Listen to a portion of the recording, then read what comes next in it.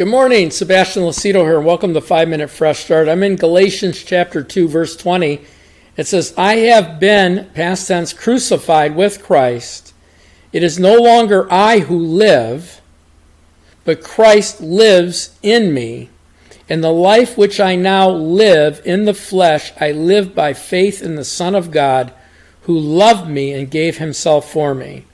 I do not set aside the grace of God, for if righteousness comes through the law, then Christ died in vain. So let's just break this down. Again, we're talking about who we are in Christ, what belongs to us, what our identity is. And one of the biggest things that we go through as Christians is the renewing of our mind, the sanctification, the cleansing, the changing of our mind, the metamorphosis of our mind, coming into alignment with the Word of God and with the way God thinks, the way God sees things, the way God does things. And so Paul says here, I've been crucified, and it's no longer I who live. I don't live for me, but Christ who lives in me, and the life which I now live in the flesh, while I'm alive here, I live by faith in the Son of God who loved me and gave himself for me. Paul is saying I have a completely different paradigm of the world. I have a completely different way of thinking about my life on earth. I don't live here anymore for me. I live for Christ. You know, the Bible tells us to love the Lord our God with all our heart, soul, and mind. The Bible tells us to renew our minds, to renew it, to change it, to conform into the image of Christ. You know, when you look at Colossians chapter 3 and verse 1, it says, then if you were raised with Christ, that's us, we're buried with him in baptism and raised with him in baptism, seek those things which are above, where Christ is sitting at the right hand of God. Again, our citizenship changed, our way of thinking changed. So if we are indeed in Christ, we need to intentionally seek those things that are above and not on things of the earth. It says, set your mind, again, intentionally set your mind on things above and not on things of the earth, for you died. You know, I'm alive here, right? I'm alive physically, but my old life died, and my new life is hidden with Christ in God. And when Christ, who is our life, appears, you will also appear with him in glory. And so we change our thinking to a place where it's really a revolution in our mind. It really is a complete transformation of our mind.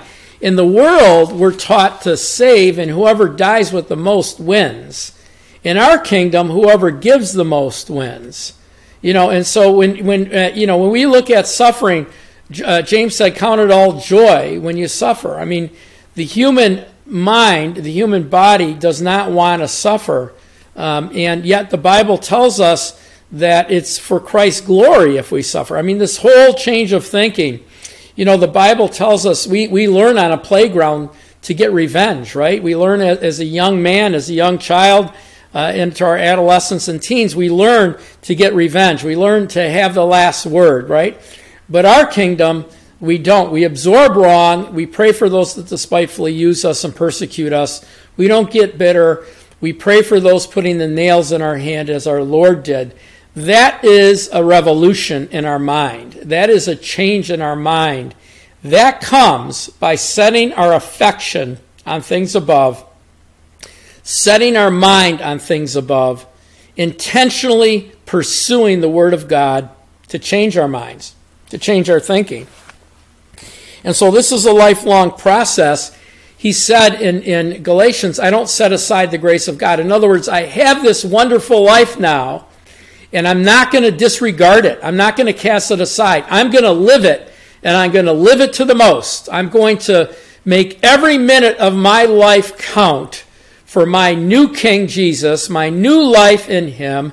All that I am and all that I have and all that I do will all be centered around Jesus Christ, my Lord, my Savior, my King, because I'm a citizen of a new nation, a holy nation, because I'm ruling and reigning as a king with him in heavenly places. And so we need to change our thinking, guys.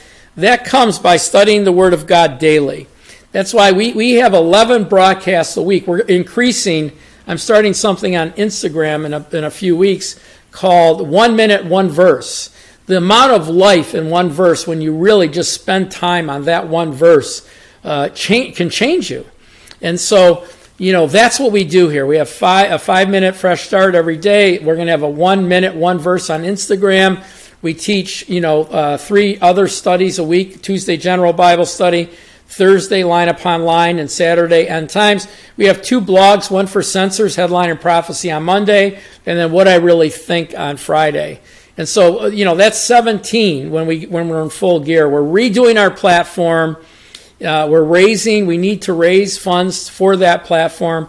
Pray about helping us with a one-time gift, and especially pray about becoming a partner for $10, $20, $50 a month, whatever you can afford to help us grow.